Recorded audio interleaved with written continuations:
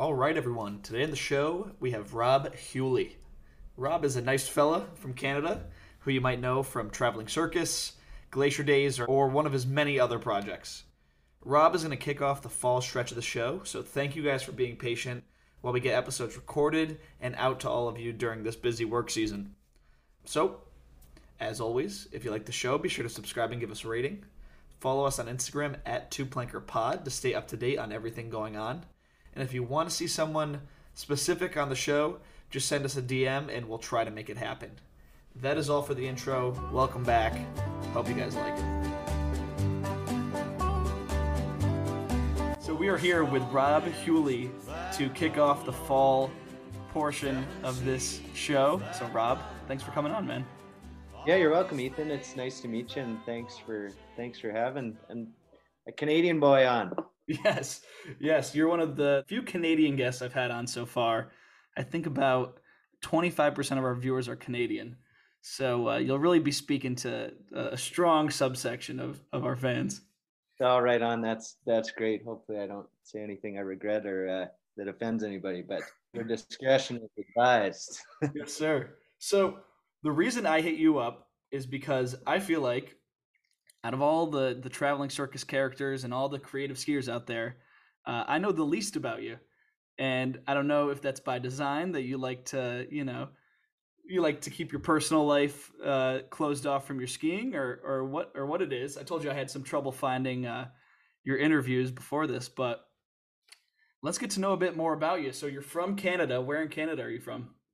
I live in a little town. Well, I live in the foothills of the Rockies, kind of thing, in the middle of the woods. And the closest town we're near, it's called Bragg Creek, and it's about 45 minutes southwest of Calgary.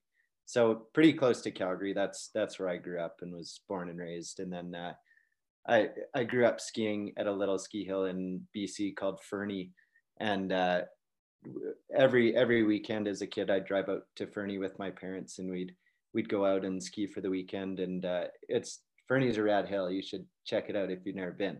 But on the way to Fernie, you drive like south through right parallel to the foothills of the Rocky Mountains, sort of thing, and then you hit southern Alberta and you start driving west, and that's how you get to Fernie. So my spot in the foothills here is sort of halfway between Calgary and Fernie, and it's just country that I always drove through as a kid and fell in love with, and kind of always knew that I wanted to live out this way. So here I am now, and it's pretty relaxing and just beautiful living out here. That's awesome, man. So were you always one sport athlete? Were you always skiing, or were you a hockey player like the stereotype would I mean, go? yeah, I think Canadian kids have to make that choice between the two main winter sports here, which are hockey and skiing. And I definitely was like loved hockey as a kid and followed it a lot. But then, ski, once you throw on a pair of skis, that kind of starts to take over. And I knew from probably when I was, oh, I don't know, maybe in elementary school, that's really the path I wanted to take, was skiing as much as I could, and some kids balance both, but for me it was definitely like a clear choice that skiing was the route I wanted to go. And it obviously helped that my parents sort of, they didn't push me into that, but they were like super supportive of getting us to the hill and making it happen when we were young. I have a younger brother as well that's a skier too. His name's Jay. And yeah, my parents were just great at sort of channeling us in that direction, and making skiing fun for us. Like it wasn't a competitive push by any means. I kind of got into the competitive side of things years down the road, but I think as a parent, if you can push your kid in a positive direction with not a lot of pressure, sort of thing, just by getting them out there and making whatever sport it is accessible to them, that's like a good path for sure as a parent. Oh yeah. So what was your slant on the whole thing? Were you all mountain? Were you moguls, trees, racing, freestyle? Like how did you approach the whole thing? Honestly, a bit of everything over the years. Yeah, like I mentioned, Fernie there, it's it's like a substantial mountain. They have some really great all mountain terrain. They get a lot of snow throughout the winter, and it's a lot of like steep tree skiing and feature like kind of rock features and outcrops and like little couloirs and stuff like that up in the alpine. And that sort of shaped my skiing, I would say, growing up skiing there, just because you had everything at your fingertips that you wanted to ski. They had a sick terrain park back then, so you could go, if it wasn't snowing, you could go do laps through the park. And when the snow would come in, you'd usually leave the park and go shred around the mountain. So I feel like that built a really solid foundation for me to, I don't know, learn how to ski. And you're always getting pressure to go in a ski racing program or I don't know. Usually it was ski racing for the young kids when I was growing up, and they were like, "When are you going to start racing? When are you going to start racing?" All the race coaches are checking out all the kids ripping around the hill, and I was like, I don't want to bash gates, I just want to cruise around the hill with my friends. And so a few of my friends were they were part of a ski school, or it was a program that was run through the ski school in Fernie, and it was called Extreme Kids Club. And it was like one of the first free ride programs that the mountains in BC had. So I signed up for that, and I think it was one day a weekend sort of thing. And we had a couple coaches and a group of guys, and we'd all just roll around the hill together, like hitting jumps and dropping cliffs and just tearing the mountain apart. I think it was scary for all the parents when they heard us buzzing down behind them, kind of thing. They were definitely looking over their shoulders and stuff, making sure they didn't get overtaken by the mob. But that kind of instilled a love for still what I love today, and that's like the social aspect of skiing and riding with people that you connect with and are friends with. And that's a huge side of it, especially when you're riding the resort and you spend half your time on the chairlift anyways, so you got to have some good jokes to tell and good conversations on the chair. Yeah, and so I got to be honest, I've never heard of Fernie before, and at this point I still have to look up a Canadian map to know where Alberta is. But yeah, dude, I'm in the dark about where Connecticut is anyway. I know it's like Eastern US kind of thing, but yeah, is it, you're not on the coast in Connecticut, are you? No, I am close. So Connecticut is close to Vermont. Like that's probably the best Okay. frame of reference for you. Between New York and between New York City and Boston is really what defines our identity. Oh, right on. That beautiful country in there, I'm sure. I think a lot like you actually as well. Yeah. So I'm looking at a trail map of Fernie right now. What is your favorite bowl for any Fernie riders out there?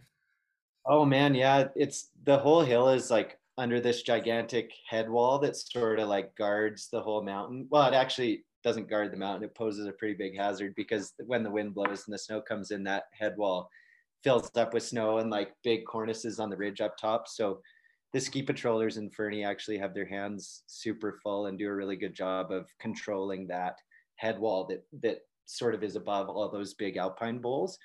And that when after a big snowstorm and the sun comes out, the patrol get up in the helicopter and they're tossing bombs out of the heli and getting all these cornices to go so that they can open these bowls up. But originally that hill started, if you're looking at the map, it started on what would be the east side of the map. And that was kind of the original area was Lizard Bowl sort of thing. If you're seeing Lizard Bowl on that map, that was the original ski hill in Fernie. So everything else, you could like boot pack up a couloir and drop into a whole nother bowl, and that was the backcountry. And so throughout the years, the hills expanded sort of thing into 4 or 5 more bowl, or I think in total there's maybe 5 bowls there.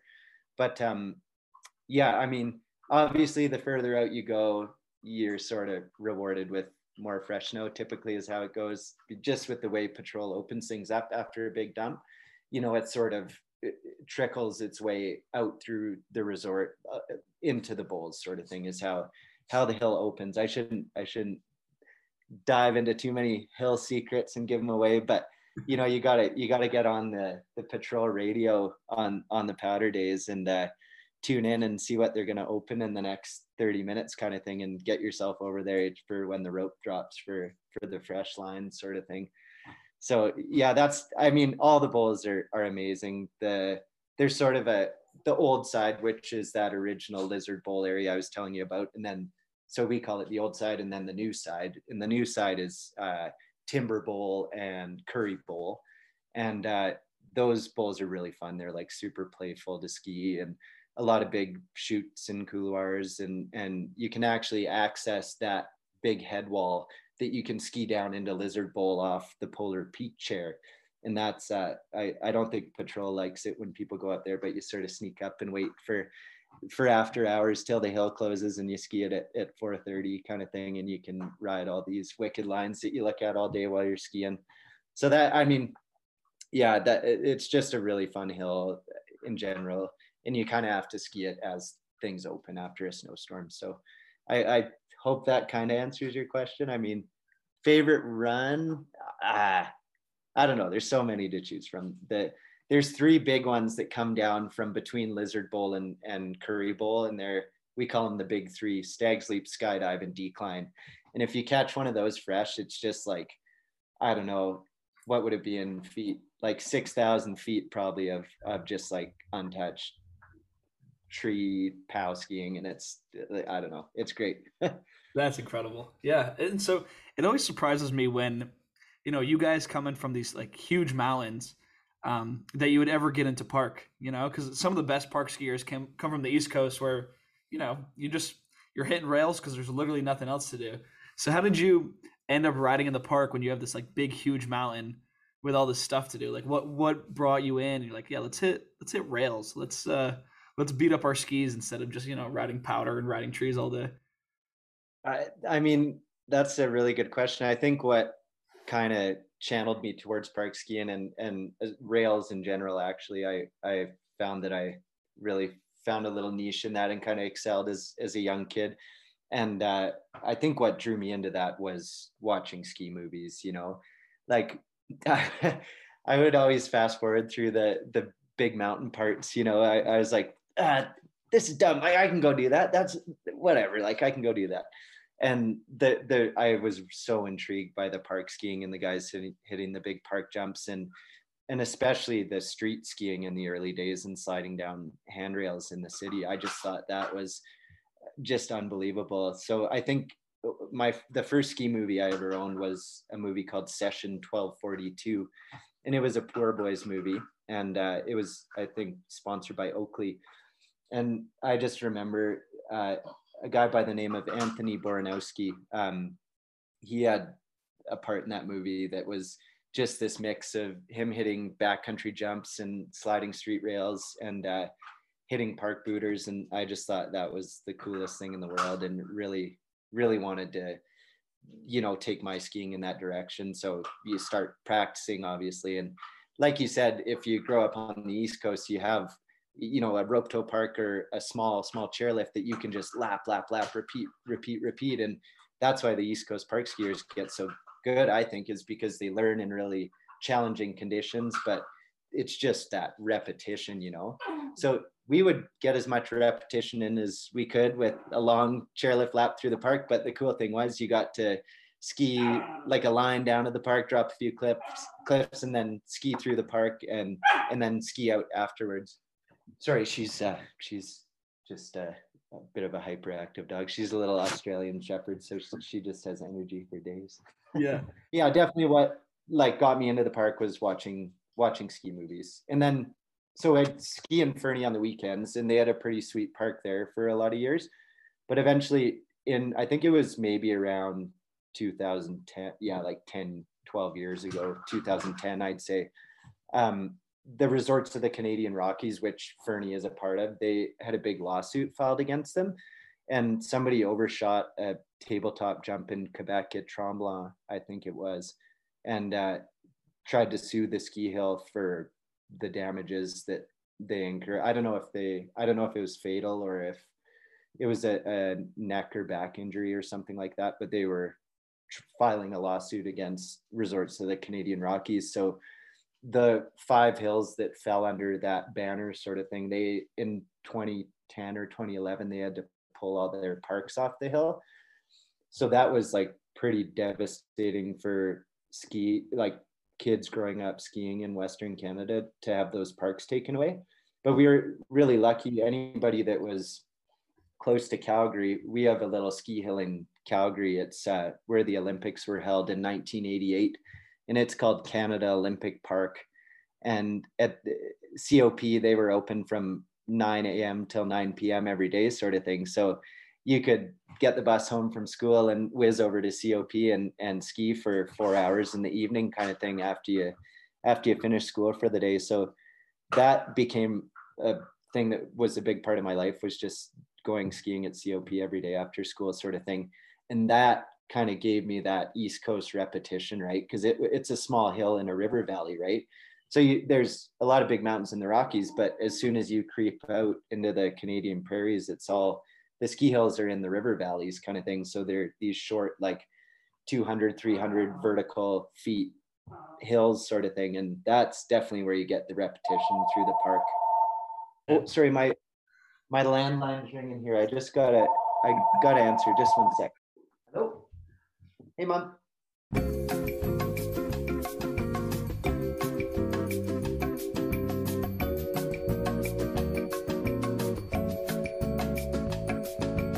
Hey, sorry, Ethan. I don't have service out here, so I'm on a landline. So I usually try and answer when it rings.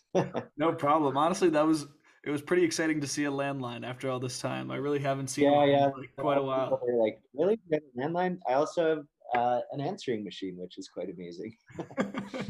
That's awesome. You're so at this point in your life, you said you were getting into park skiing. When did you guys start like filming stuff and posting that online? Because what I know you from is like really all your video parts and like your longer projects that you've done. Well, thanks for watching all those. I appreciate it. That means a lot. Anybody who watches, I like, I want to have a conversation with and hear what they have to say about it. And yeah, I definitely appreciate the people watching stuff out there. I guess the way that I got into video is the same reason I got into park skiing, just because, when you aspire to be like the guys you're seeing in the movies, sort of thing. So you want to get a camera and go out there and start filming with your friends, sort of thing. So I think that's how it starts for a lot of kids. I mean, obviously nowadays the cameras are a lot more accessible. You can buy a GoPro for $500 and follow cam your friends around and get some pretty amazing footage, but the first camera that ever came into my life, it was made by Sony, and it was called a VX2000. And it was kind of, they've actually made a bit of a resurgence in because of skateboarding. So that was the first camera I ever bought with, I think the money, came from saving up money from my grandma at Christmas for over the years, kind of, and I put that towards a video camera so that we could all kind of make a video together as a group of friends, sort of thing. So that was always such a fun dynamic to shoot in, because you're always passing off the camera and everybody's taking turns, like doing their 3 or 4 hits on a rail, and then you swap out filmers. And it was a really cool way to like sort of learn the ropes and how ski filming works, sort of thing, because quite often there, like, the dynamic is there's a guy, I guess nowadays there's more of a guy who is the filmer, sort of thing. And with Traveling Circus, that started with Shane McFalls, and that was a really cool dynamic. And then moved on to Jake Strassman, who's done a good job in the years since. But I think getting into it with your friends is just a cool dynamic, and it's this really cooperative experience to put together a video, because everybody's always passing the camera off and you're taking turns filming and skiing and stuff like that. And I feel like when we started making videos, we didn't really have anywhere for them to go. Like, New Schoolers was just kind of becoming a thing. So you could post clips on there, I think, but edits were like just kind of becoming a bit more commonplace, sort of thing. And it was a really cool time to grow up and be able to start to like have all that exposure to ski content from around North America and around the world, sort of thing, with the internet becoming like a place where all this video footage could live, sort of thing. Because before that, like, the only content we were getting was sort of in the fall every year in the form of a VHS cassette tape that you'd put in the VCR and put on your TV and watch on repeat over and over again till it wore out, sort of thing. And then, you know, obviously they went to DVDs, but yeah, when we first started making little videos, it was like sort of just when you could start uploading them onto the internet. So I've kind of seen the progression of that internet ski phenomenon become a thing, I would say, in my years in the sport, sort of thing. Yeah. And so did you get recognized in skiing like through a competitive route, or were you always a film park guy? I always like to do a little bit of both. I think throughout high school, well, like a little bit beyond high school, I skied half pipe competitively. So I was kind of following the half pipe circuit around North America, sort of thing, and skiing in sort of World Cup events and the Dew Tour and stuff like that. I never did X Games. I wish I'd got the chance to do that in my life. That would have been definitely a goal. But yeah, I was sort of just the structure of competitive skiing. I feel like there is definitely structure to it, you know. And I think after you do enough years of that, you sort of it gets a little bit old and that structure feels really confining in a way, because if you want to become an Olympic half pipe skier, you have to start at a super grassroots level at a ski hill that has a half pipe, you know, to begin with, which are few and far between these days. But it's really limiting in that structural sense, right? Because you have to keep moving your way up this ladder. And I think that, like, it's nice to climb like that and you feel accomplishment as you go, sort of thing.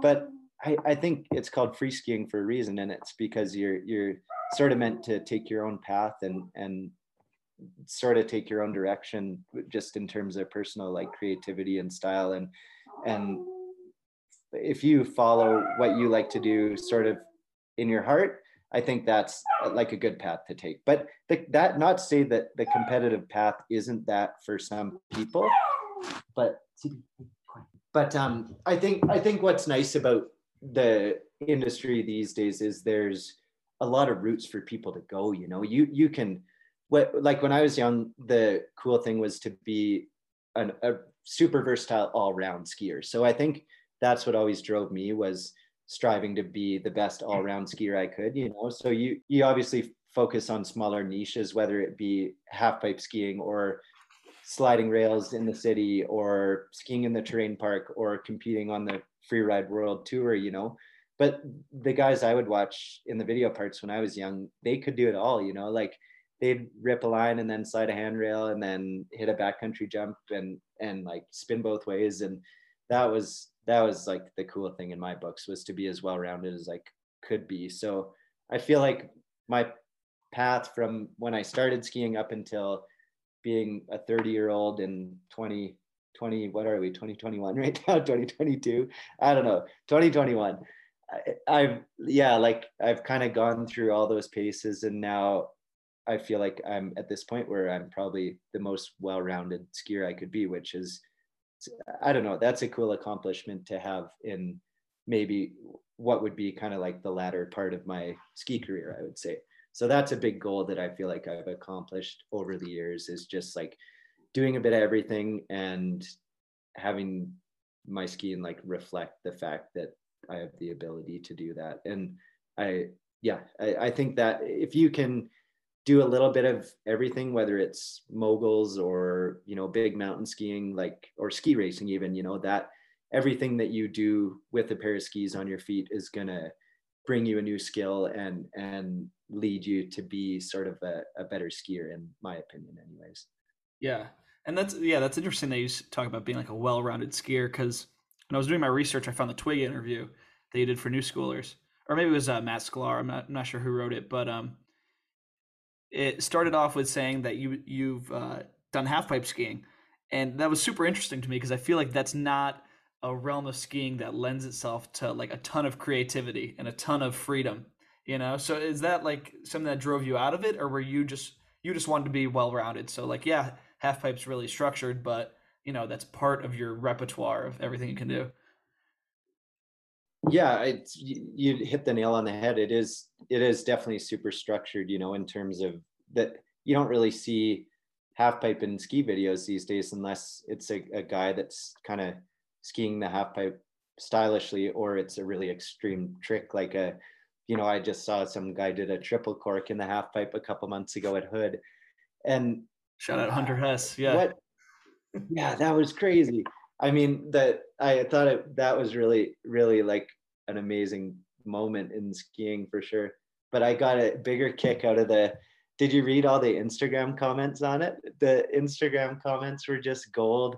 There was so much like good. If you haven't seen it, go check out Hunter Hess on Instagram and look for that post of him doing a triple cork in the half pipe at Hood, and you'll find just this barrage of amazing comments from skiers that I looked up to when I was younger, sort of thing, and those guys are even chiming in. So it's cool to see that the industry is still watching half pipe skiing for sure, because I think it's you say it's maybe not the most creative place to ski, but just like the technical prowess you need to ski a half pipe run these days is so insane. And that's actually, I would say, what almost pushed me away from it a little bit was it half pipe skiing just got to a point where it was and now it's fully blown that out of the water, because I probably stopped competing skiing half pipe about 7 or 8 years ago now, and now it's on this whole nother level. But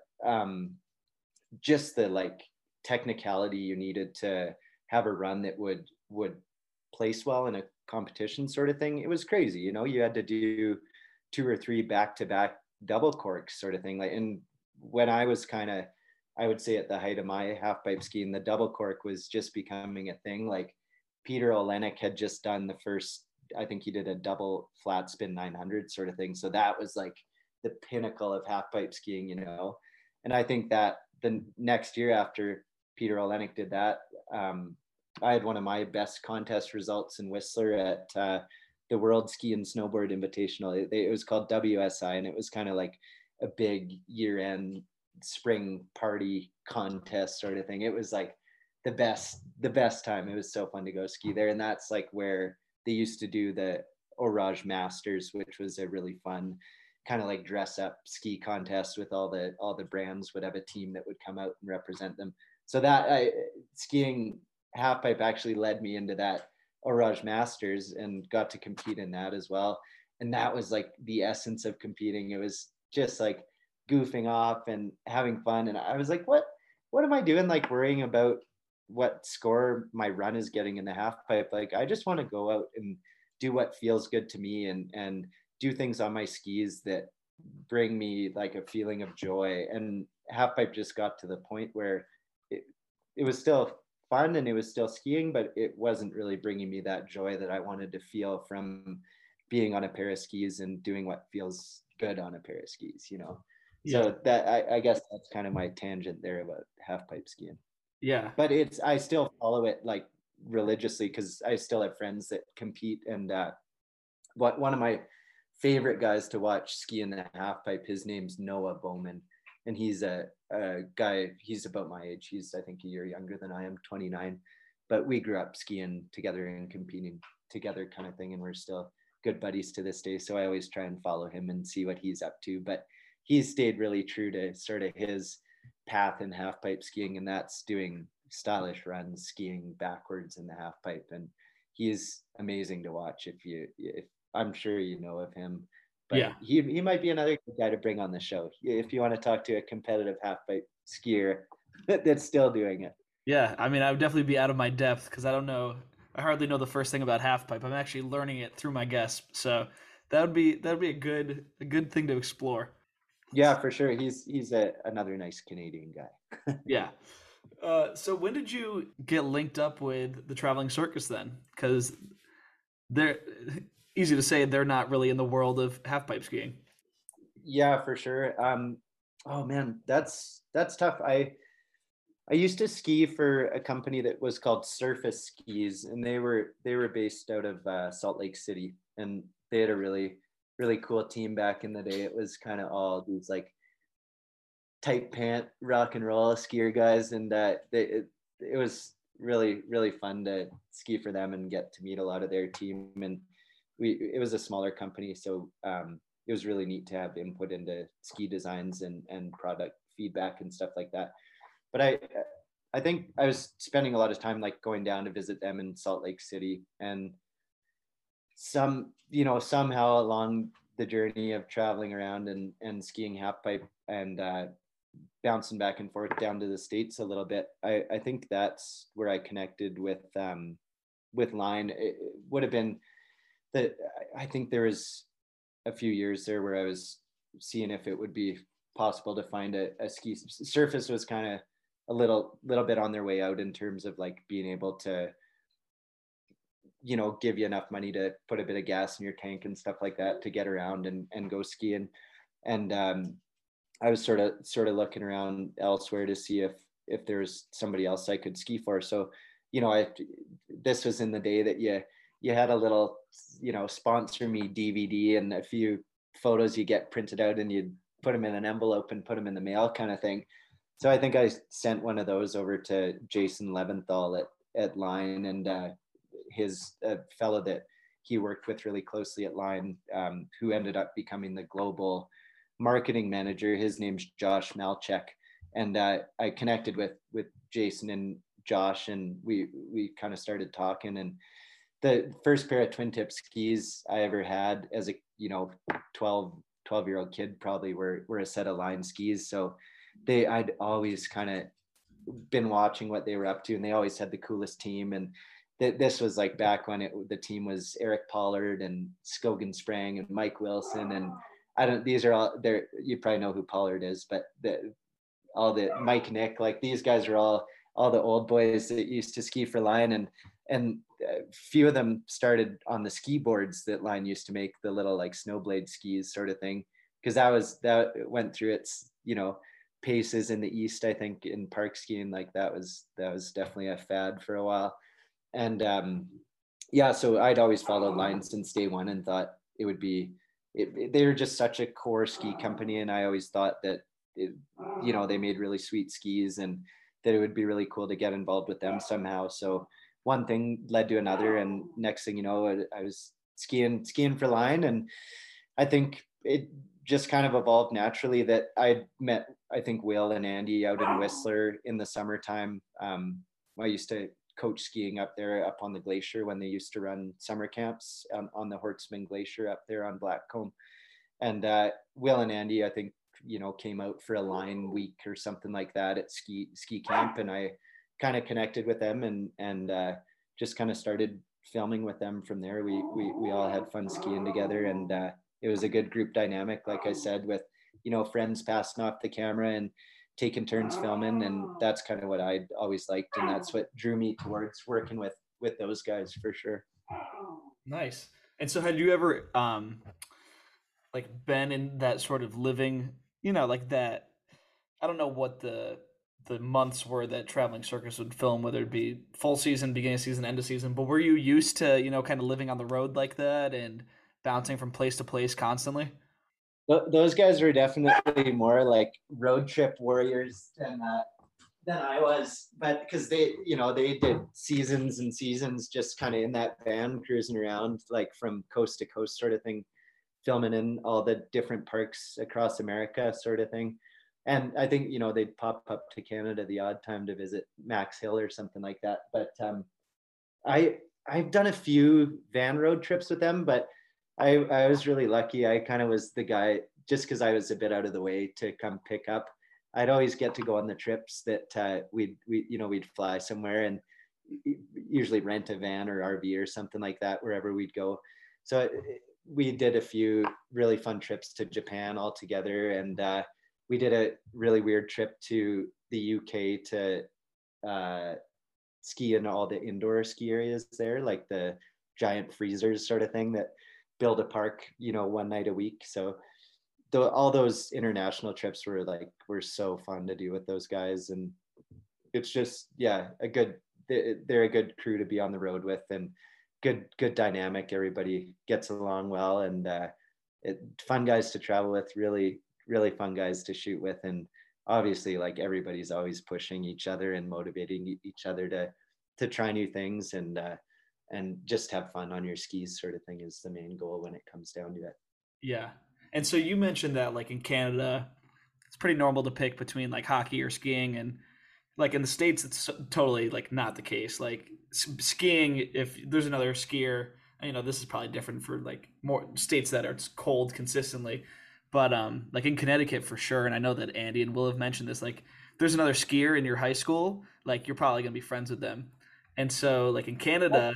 That was definitely the same here. Like there's a kid that I'm still really good friends with to this day. He's not a kid anymore, but I think he came into class in I think it was in grade 9, and he moved to out west from Nova Scotia, and he had a bunch of ski stickers. I think he had a Line Skis sticker or like a Cyber Cartel or some really niche ski brand sticker on his binder, and we ended up making best friends right away sort of thing, just because we had that connection of skiing. So I think it definitely still draws kids together, and it's really, free skiing is like such a small niche sport when it comes down to it. And that like you do stuff for the NFL, like the amount of viewership that those big American sports have versus like a niche core sport like free skiing, it's like such a drastic difference in terms of just people that even know what it is. So that I mean, I still find that skiers connect like that to this day, and I hope it's still the same way with kids, because it's I don't know, you all share something really fun that you're passionate about in common, that you have a huge love for. So I think it's a pretty easy common ground to come together on and connect, and you know even whether it spurs conversations in other directions, it's just cool to meet people that are on the same wavelength. Yeah. Yeah, and so by the time that you were around traveling circus, had you already had enough experience being completely surrounded by skiers, being on the half pipe circuit, or was that like the first time in your career where you're like, oh, like this is great. I'm surrounded by freestyle skiers all the time. Like we're usually the odd ducks. No, I think like you said, well, skiing is, yeah, it's so small, and yeah, when I was kind of growing up and coming up in the industry, like you had to be well rounded. So it wasn't, I'd never felt like I was in this niche with half pipe skiing. Like you're definitely seeing the same people, but that the ability to travel with that and go to different ski hills and like ride different parks and ski different mountains and stuff like that, you're not skiing the half pipe the whole time. I mean, the worst part about skiing half pipe was on the way down to when you were training and like doing pipe runs, you couldn't hit rails on the way down because you had to keep your edges sharp for skiing in the pipe. And it was pretty hard to ski past the rails and not slide them on the way down to the pipe usually. So that was definitely a challenge. Yeah. No, I mean, I think it's just a small enough community, and you know there's like so few people in the industry really when it comes down to it in comparison to a really big sport. There's a lot of really rad people in the ski industry, and that's what makes it sweet. You don't get like the bullshit that I think you probably get from in other sports sort of thing. But it's so small that you're all just you end up all being a bit of a family in a weird way because you share skiing in common, and I think it brings everybody together, and everybody ends up meeting each other eventually just because of skiing and your love for it. So Yeah, of course. So, from my perspective, and you could correct me if I'm wrong, when you first came on to like the scene with Traveling Circus, they the way they do, they introduce their like, oh, this is one of the new guys, like this, check out Rob, and then almost immediately you released, Meanwhile in Canada. Is that like approximate timeline? Is that lining up? yeah, I think that lines up pretty well. That sort of delves back into your or like van life and road trip and RV question. um, those were we made 2 films. The first one, the first year, was called Meanwhile in Canada, and it was we were able to make that with the support of North Face, who've really helped me out a lot over the years.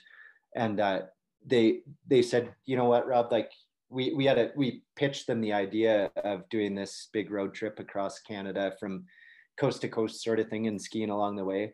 And they were receptive to it, and they said, you know what, here's some budget to go do this project and make this film. So we rented an RV in Vancouver and drove it all the way to Halifax in the middle of, you know, cold Canadian winter, January, February sort of thing, and froze our asses off and skied in every major city across Canada sort of thing. And then put together a film like that summer after or actually, I think we put it together right away after we got back from the trip. Cause I remember like going back to Vancouver and just like sitting in front of a computer for 2 weeks trying to get this thing done and put on the internet sort of thing. And yeah, so that was definitely like a big road trip experience, and, you know, living in a vehicle for a month sort of thing with 3 other guys. And that, yeah, like that definitely probably prepared me for what to expect with traveling circus and what those guys were all about. So I think we were definitely kind of on the same program after we made that Meanwhile in Canada film. So it was probably like this natural friendship that was meant to happen sort of thing, of like-minded people. So Yeah, that's awesome. I that is one of my favorite ski movies ever. It's just such great vibes from the whole thing, you know? I don't know if it's even on the internet anymore, because you know, YouTube started to take everything down if you used music that you didn't have rights to. And I think we tried to use like all Canadian music for that, because it was a Canadian project sort of thing. But it may not exist. Maybe it's on New Schoolers or something like that. But I feel like Vimeo probably pulled it down from my page just because there was probably some copyright infringement or something like that. Oh, But totally. now, you know, nowadays I know that, you know, with the projects I do, you have to have the budget set aside to be able to buy music from the artists. And it's really cool to be able to support people whose music you want to use as well in a video project, because it kind of becomes this cool creative bubble of you doing the video, and then I always feel like the music and or sounds that people select to go with their skiing really helps, you know, tie it all together. Totally. So it is on New Schoolers, and I got to say this. Okay, I'm glad Yeah, it's still there. yeah. Well, it used like 9 copyrighted songs, so I'm not surprised that it's taken down off YouTube. So that year that you're linked up with TC, um, you're making Meanwhile in Canada. That you must have been thinking like, damn, things are going great right now. Like super busy, people paying you to ski, even if it's not much, which I'm assuming it's never Yeah, it's never usually it's much. always just been enough to, you know, put gas in the tank and make another video, and maybe put some beer in the fridge and food on the table, you know. But yeah, like that was definitely sweet, because that's kind of when I started to step away from half pipe skiing, I would say, like fully, you know, putting that on the back burner and really focusing on trying to film more, and you know, like make a video part at the end of the year sort of thing. Like I'd always sort of balance the pipe skiing with also, you know, trying to film a video part throughout the year. But that Meanwhile in Canada year was definitely kind of the first year that I decided to take on things for myself, and not necessarily like film with another production company or well, no, that and I take that back. This is my one take back. I'm just trying to like fully remember the timeline here, but I think, yeah. Meanwhile in Canada was definitely like when I was, yeah, had put half pipe skiing on the back burner and really started focusing on working on my own video project, and, you know, skiing a lot in the city, and skiing street rails, and skiing a lot of parks. So rad to have the, you know, support of North Face for that project, because without them, there was not a chance that five guys were renting like 5 ski bums were renting an RV and driving across the country. Like it just, it wouldn't have happened. And that trip was phenomenal. Like anybody who's Canadian or American, you should drive across your own country and see what it's like from east to or west to east or east to west, whichever way you want to go. But it's definitely a trip that I think young people should do, whether it's in a vehicle or on a bicycle or walking or on a bus or on the back of a train, like however you want to get across, do it in your style. But that's kind of what worked for us, and we ended up with a cool video that we can watch for years to come, and hopefully obviously other people are still enjoying, which is great to hear. So Yeah. And just the editing in it it was just such a playful movie, you know? we did But a lot of I think we did a lot of hand drawn animations and stuff yes. like that for that film, so that was a cool element to tie into it as well. And another guy who you could maybe get on the show that's also a line skier, his name's Sammy Ortlib, and he's a good Swiss friend of mine. And Sammy does some really amazing animation work in his films, and then also that's kind of his profession as well. So Wow. Yeah, so that was sponsored by North Face. You said that was a part of a two-parter. Was the second half called Ski the North? yeah, the second year, we kind of followed that up. We drove west to east the first year, and we were like, well, what are we going to do this year? So we drove not fully south to north and back, but we drove from Vancouver up to Whitehorse, which is like pretty far north in Canada. It's in a territory called the Yukon, and the Yukon is pretty much as far north as people live in a city in Canada, sort of thing. So we decided to do the same thing, take the same structure, rent an RV, and go on a road trip and sort of see what happens and document it. And I've always found that to be a great model for just you make some loose plan. You make solid plans in terms of where you depart from, your destination, and your means of transport from getting between the two. But the rest is kind of up in the air, and you sort of let it happen as it happens. And you have time to experience all the things that you do on a road trip, sort of thing. So I think I really like that format for travel and ski filming, because I think it leaves a lot up in the air. I mean, now I'm kind of more driven to do more conceptual pieces and things with a lot more thought. But I think as somebody who was new to trying to make it wasn't a full length ski film, but like a half length ski film, I would say that was a really good stepping stone to start with, to sort of make a film and not have a lot of like conceptual elements that came into it, and just starting off, you film whatever happens, and it happens, and usually you have a really good time. Sometimes you have a bad time, but most of the times are good. So yeah, that I would say that's kind of what I took away from those two films, Meanwhile in Canada and Ski the North, was it was a really good stepping stone for me to sort of start working on a project that I was in charge of, and sort of had creative direction over, and just kind of like dip my toes in the water there, sort of thing. Yeah. Well, if you have a copy of Ski the North, please text it to me because that sounds awesome. I wasn't able to find it online.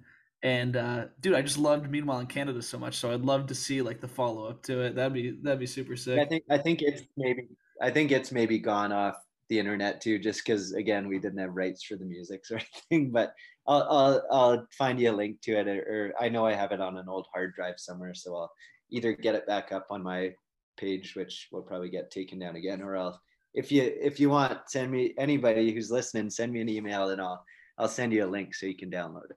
That'd be awesome.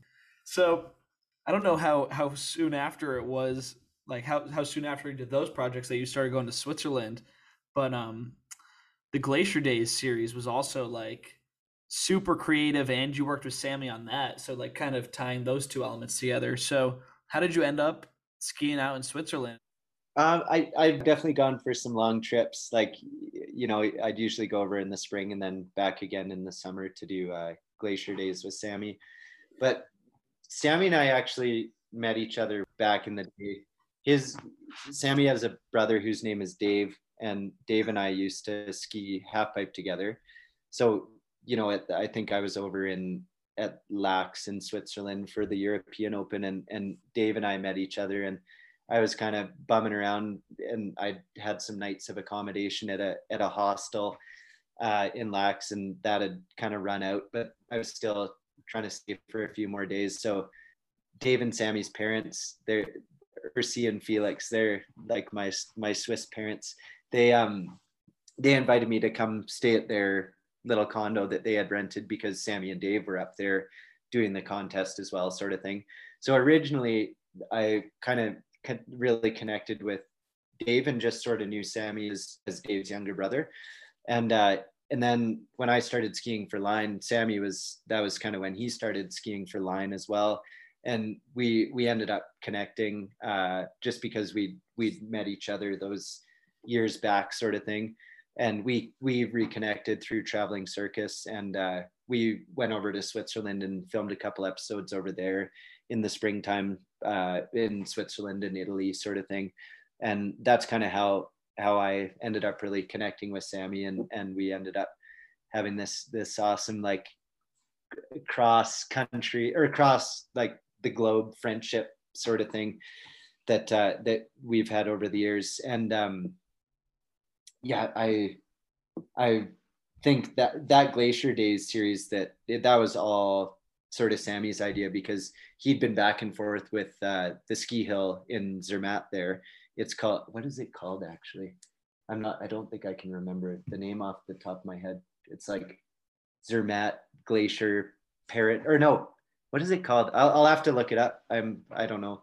We'll just call it Zermatt. But yeah, Sammy was really involved with being back and forth with Zermatt to sort of get some funding for this summer ski project that he really wanted to do, because Zermatt was kind of like the Whistler glacier skiing of Switzerland, I feel like, where there was, like big summer ski infrastructure up there. And when there wasn't snow anywhere else to go ski or lifts to ride anywhere else, people would kind of go over there and ski up on the glacier there. So we were able to go up there and sort of have a bit of creative direction in the terrain park up there, and work with the shapers in the park and build features that everybody was kind of like on the same wavelength for, and just had a couple really, really fun summers of skiing up there and working with the guys who ran the park up there to help build cool features. And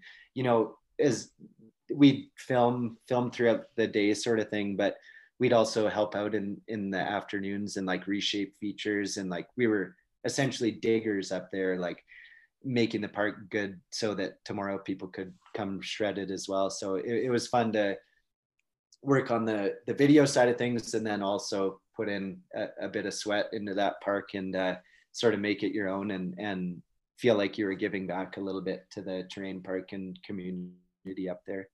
Yeah. So, like in between these big projects that you're working on, what are you doing to pay the bills? Like, are you picking up just random jobs, or do you secretly have like a straight lace side of you like running throughout this whole thing?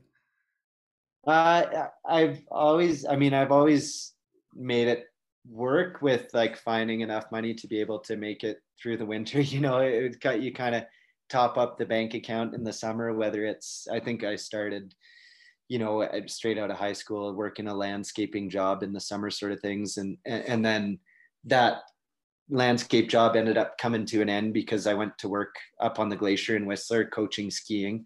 So that was always like a really good month of good income, and still being able to spend time on your skis was working up at Camp of Champions there and coaching.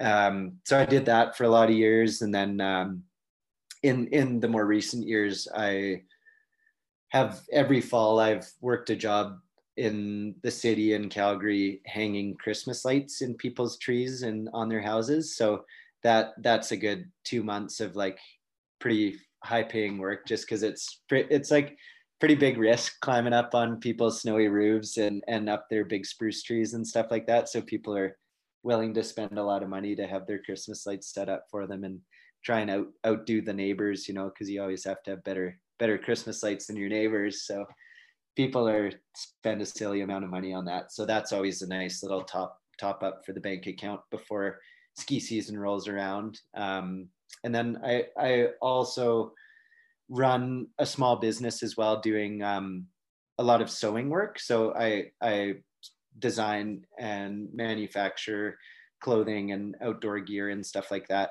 And originally that kind of started as making backpacks.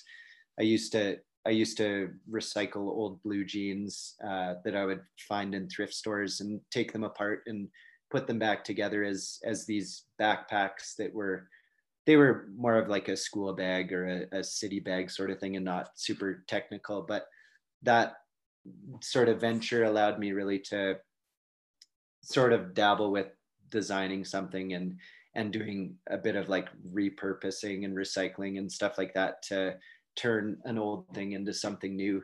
So learning how to design and you know make patterns and stuff like that, and everything I do nowadays on my business side of things, it's called Rad Packs. It's still called Packs. I haven't dropped the packs yet.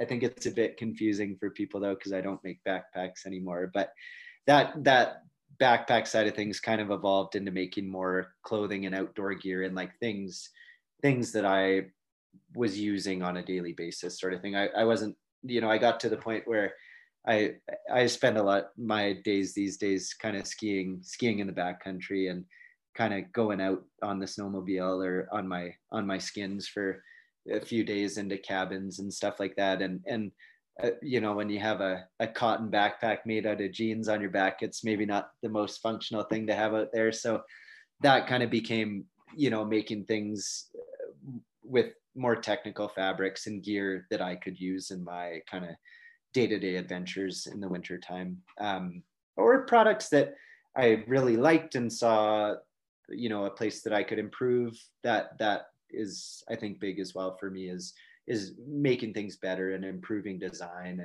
and working to make sort of the best functional product you can out of the best materials made in Canada in like high quality fashion sort of thing. Yeah, cool. And like, so I've watched some of your recent projects on Vimeo. Then I mean, when I'm talking recent, I'm saying like probably past 2 years. And the Japan one that you made, that was one of the most unique edits I've ever seen. It's just like entirely, I don't even know if you could really call it a ski edit, because it was more like a montage of photos. So is that like kind Slideshow. of, yeah, it's like basically a slideshow. That's what they call it, the Yeah. slideshow. Yeah. So is that kind of the realm that you're moving into, is just you know, like projects that are by you with like your own creative slant to them, or are you still, you know, working with sponsors to make and execute on these bigger projects? Yeah, I definitely am still like that was definitely a bit of a passion project, the Japan slideshow video that I made. It was, I'll answer your question in two parts sort of thing. That's always been a big passion of mine, is shooting 35 millimeter photos, like with little point and shoot film cameras or SLRs, or I've just always had this kind of love for analog photography. I think I was meant to be born probably like 20 or 30 years before I was born sort of thing, and live maybe in like the 70s or the 80s or but lucky me, I was born in the 90s, and I just am, I have this weird infatuation with things in my life that are from that era sort of thing. So like 70s, 80s, 90s sort of thing. So I've always been really into film photography, and that Japan project that, or slideshow that I created with a high school friend of mine. We went on a trip with our girlfriends sort of thing to Japan, and we're like kind of a close group of four friends that they introduced my girlfriend and I, and so we like to travel with them quite a lot. So we flew over there, and I think I bought like 20 rolls of film or something like that before we flew over, and I gave 10 to my buddy John and 10 to me, and I was like, John, just shoot as many photos as you can over there, and try, like, we sort of had a few foundations for what we wanted to try and do, and what we wanted to try and capture throughout our trip, but it was pretty loose in the sense that it was just two dudes that were let loose with two photo cameras just to shoot as many pictures as they could. And then we kind of worked to piece them together in a way that sort of like flowed in the way that we felt our trip flowed over there. And I mean, Japan is, that's a whole nother conversation, but I feel like Japan is so chaotic when you're in the big cities and there's so much going on and it's so foreign. But then you can go into the mountains and get on a pair of skis and you're back to like something that's totally familiar to you, and you're in these beautiful like deciduous forests with deep pow, and it's just like this moment of like clarity and zen and like just pure bliss, really. So we kind of try to make that film flow in that sense of like traveling around Japan and going to cities and going to the mountains and back and forth, and just having it sort of ramp up and then like calm out and lull out. And I was able to find some cool music for that. Actually, it's like Japanese surf rock is the genre of track we used for that piece, so it ended up working really well to create this like kind of like ebb and flow, and just like a bit of a roller coaster of the feelings you feel when you're over there. So that was kind of the premise for that Japan video. And then yeah, that was definitely a passion project, but that's, I feel like every project that I try and involve myself in within skiing or on a personal level, like you have to be invested in it, you know, like it takes a lot of, I think, creative energy to create a unique ski project these days, or film, or whatever it might be, whether it's, you know, skiing or surfing or snowboarding or skateboarding. Like there's so many cool creative people out there that are you know, putting their minds to work, and whether it's just you on your own or you and three other people sort of working together to develop a concept and turn that into a reality, and document it and then get it out there for other people to see. I think it's a huge team effort. So it takes like, there's so many moving parts, you know. First you have to have a concept, so that's like a bunch of brainstorming and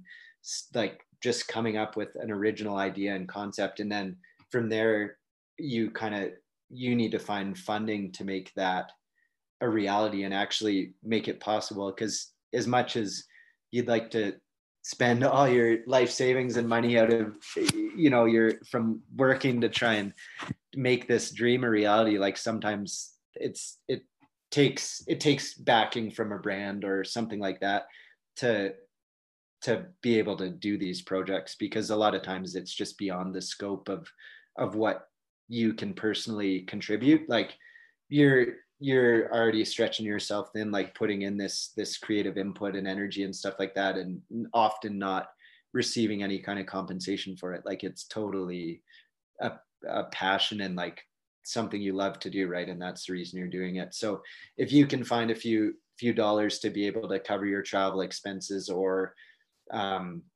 just like production expenses, that's obviously a big part of it as well. So I think that relationship between, you know, finding people that are on the same wavelength to work with, and finding a financial backer in the form of a ski brand to work with, and having those two unite and create a video project, that's like the dream situation, you know. And I've been so lucky to find myself in those situations and a part of them, and like able to create this really cool final product just based on a lot of people coming together and pooling resources and making something special for other people to watch and get excited about. Because that's always been my thing, is I want to make videos that are relatable and make people want to go out and ski and have fun and just go out with their friends and have a blast on their skis. Because when it comes down to it, that's all that matters, you know, whether you're making a video or not. Like you should just be going out and skiing, and it should be for you and the sensation it gives you and what that how that enriches your life and allows you to like give that back in other parts of your life, sort of thing. That's my philosophy.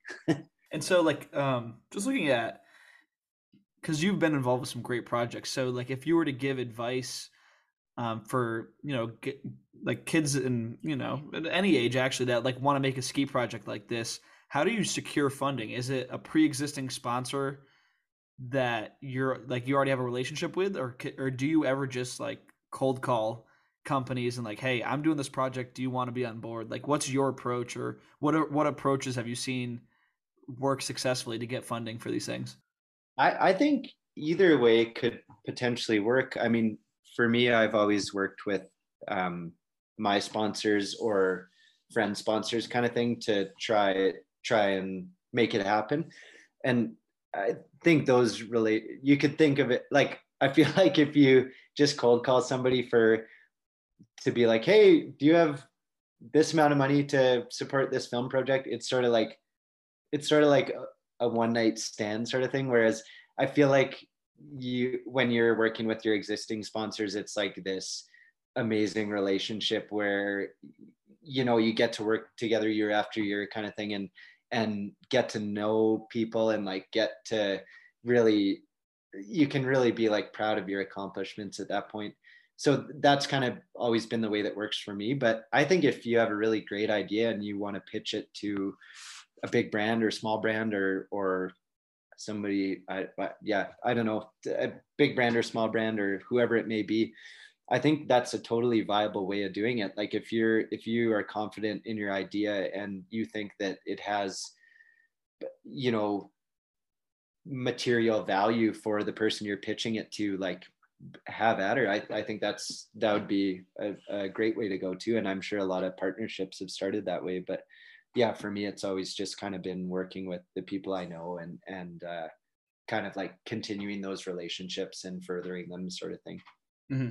And do you come prepared with like a pitch deck or like a general outline, or are you just like just I mean, verbally like, I feel hey, I like got this idea? back in the day, it was probably a lot looser than it is now. I think people expect that kind of thing nowadays. But I would always try and have some way to present a concept or idea, or video, or whatever it might be, to somebody who's interested in it, to help them understand and give them a feel of what the final product's going to feel like. Or I think it helps a lot if you have sort of almost like a portfolio, or sort of not resume, but I think it definitely helps if you have something that already speaks for itself, and then you can build off that. So I feel like over the years I've been able to create something that speaks for itself, and then kind of build on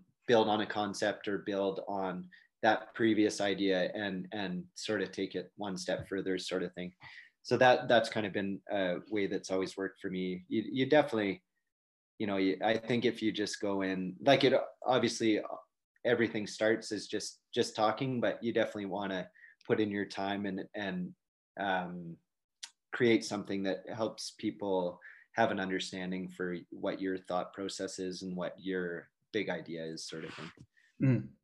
And so, what about now? Do you have any projects on the back burner that or maybe even on the front burner? Like, what are you working on lately that's getting you excited? Sammy and I are actually working on a video right now. We decided maybe 8 months ago, sort of thing, like back in the winter, that we wanted to try and create a video together. We've done a few things in the years past that we've had a really good time working together on. Um, and that I don't want to dive into those, but right now the two of us we kind of, throughout the pandemic, we felt like we were a little bit isolated in our own bubbles, being like skiers that are used to being able to, you can hop in your car, or hop on a flight, and like get over here and get over there, and just like get to where you want to be, and not be limited by the constraints of a global pandemic, sort of thing. So that, I think that was big for the ski industry, was like a lot of people were kind of in place and like exploring more around home, which was such a blessing in disguise, because that first year of the pandemic was last winter. So I took that spring to work on a project that was like fully based in Alberta and just exploring my backyard sort of thing. And that basically we filmed a video that was a combination of skiing and surfing. So the idea behind it was that we would ski on the same precipitation twice, sort of thing. So we'd ski on the frozen precipitation in the mountains, and then in the springtime, obviously the sun comes out, melts all the snow, and that melts into the rivers. And then another big passion of mine is river surfing. So surfing in the rivers on these standing waves. So the idea was to sort of ride the same precipitation twice. So it's based around riding the same precipitation twice, skiing and surfing in Alberta, and the feeling of making turns on skis and on a surfboard. And for that reason, just because it's really about turning, we called it left, right, left. So it's sort of like just a play on, turning left, turning right, and repeating, sort of thing. So that was kind of pandemic project number one. And then Sammy and I were like, man, we're used to going on a ski trip every year together, and that's like not something we want to give up or like lose that tradition. So we were like trying to come up with this way that we could work on a project together from two different locations and still feel like we ended up with this final product that made it feel like we went on a ski trip together. So what we're working on right now is it's in collaboration with Line, and we decided we wanted to make a video about the ski that both of us are pretty jazzed on skiing on these days. That's a really fun ski. It's called the Line Pescado, and it's the ski that Line makes. It's like definitely designed as a powder ski, and it has a swallowtail on it, which kind of defines it and makes it stand out from a lot of other skis. And it's, Sammy and I both have a blast skiing on this ski. I won't dive into any details on the ski, but it's rad. And if you hop on a pair, you will fall in love with them instantly. And so Sammy and I are making a video that's based around skiing on the Pescado from two different locations, Canada and Switzerland. But it's gonna kind of like, I won't spoil it too much, but there's going to be a lot of interaction between us skiing together, even though we filmed it in two totally separate locations. So there's a lot of like tie together that will make it feel like the two of us are skiing in the same place when really we're like across the globe from each other. So that's kind of the premise of that project, but it's going to come out sometime this fall. We've been taking our time to put it together and not slacking, but just taking our time and making sure that it's exactly what we want. So I think, like that's definitely another big thing in the projects I try and involve myself in. I try and like definitely go all in and really make sure it's something that I'm true to doing and passionate about. And I think if you go in with that drive and determination, you're bound to end up with a final product that at least you're really happy with, and hopefully other people enjoy as well. Yeah, that sounds super sick. Yeah, it'll be fun. I'm excited to see it as much as you are, because it's definitely a work in progress right now, but we're just kind of like starting to put footage together and make it happen. So do you have a bucket list like project in the back of your mind, like, wow, I would love to make this if only I had the money, or if only I had the person to do it with X, Y, and Z? Like, is there something in the back of your mind that you're like, okay, maybe one day we can make this happen? Or do you generally pursue whatever you want to do? I might have to get back to you on that. A crazy idea with limitless budget and all my best friends. That sounds amazing. I don't know. I mean, that's pretty much it. Like if you could make a video with all your best friends and go anywhere in the world you wanted, that would be phenomenal. But unfortunately, I think we live in a world where you do have constraints these days, and especially, financial constraints too. It gets expensive to start hopping on airplanes and stuff like that. So I think my yeah, biggest thing right now is I just want to make, yeah, relatable content that people can like take some inspiration from and go out and want to have a good time on their skis. But also something that's meaningful to me and tells a bit of a story about either me personally or my friends or people that I share the love for skiing with. And yeah, I mean, I just really, I do love being in Canada. That the pandemic, like as much as I do like to travel and go explore and see friends in other parts of the world, like I feel really, really grateful to live in Canada in a place that, you know, I have access to these beautiful mountains where it snows a lot in the winter time, and that can be our playground. Like that's, I just want to keep enjoying my time on this earth doing that in a place that I really love to do it. And I think that's kind of the major end goal, is just like longevity in skiing and spending time on your skis and doing something that brings you so much joy. I don't think it's a film project with a $2 million budget. I think it's like just taking every day as it comes and being able to go out and ski another day. That's what brings me the ultimate satisfaction, I'd say. That's awesome. And so I think that's a good way to finish off the interview portion and move into uh, I don't know if I'd call it a game show, but it's a game I'd like to play with you, since me traveling Canada was like really Sounds my first exciting. introduction to all the Canadian provinces. So so I live in the United States, so I was wondering if you could go through the provinces and give us like a quick, like, just your first thought, because I don't know anything about these provinces. So like when I say British Columbia, for example, what is like the first thing that pops in your mind? Mm, just forest, I would say. Forest. It's like there's so many beautiful old growth trees there and just like beautiful wilderness. Yeah, probably wilderness. Then you get Alberta. Yep. Alberta's like uh just like western, like Wild West. It's sort of like Montana because we're north of Montana, so it's a lot like Montana. It's like where the prairies meet the Rockies. So I would say like Wild West. Saskatchewan.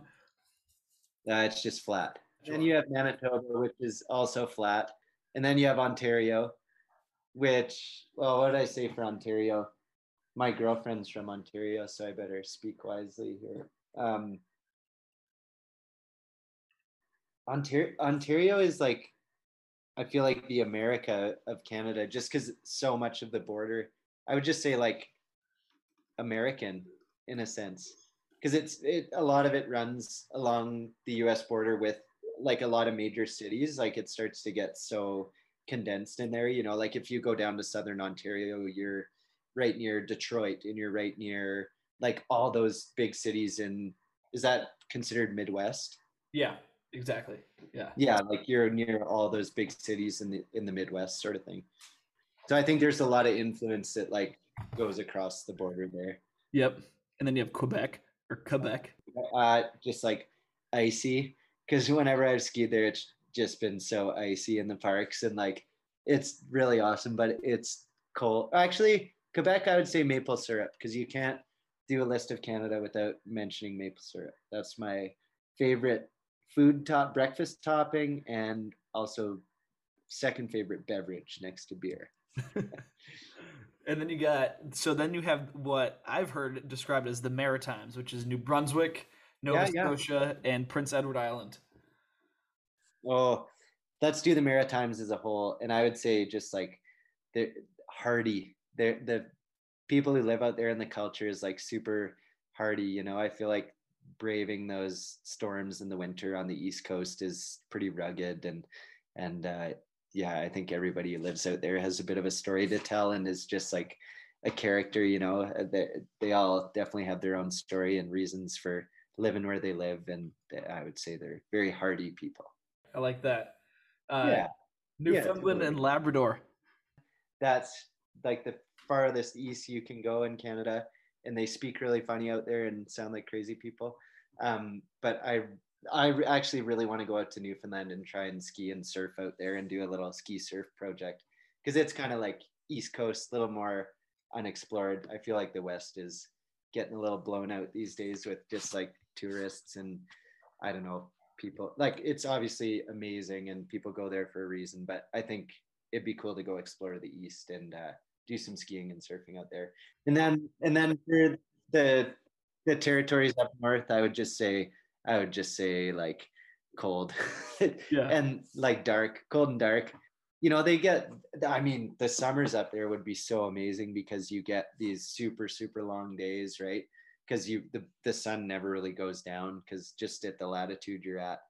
But the winters would be just like so cold and long up there. They're really lucky though. They get the northern lights up there, which are super beautiful. Like watching those northern lights is pretty special if you get the chance to do it.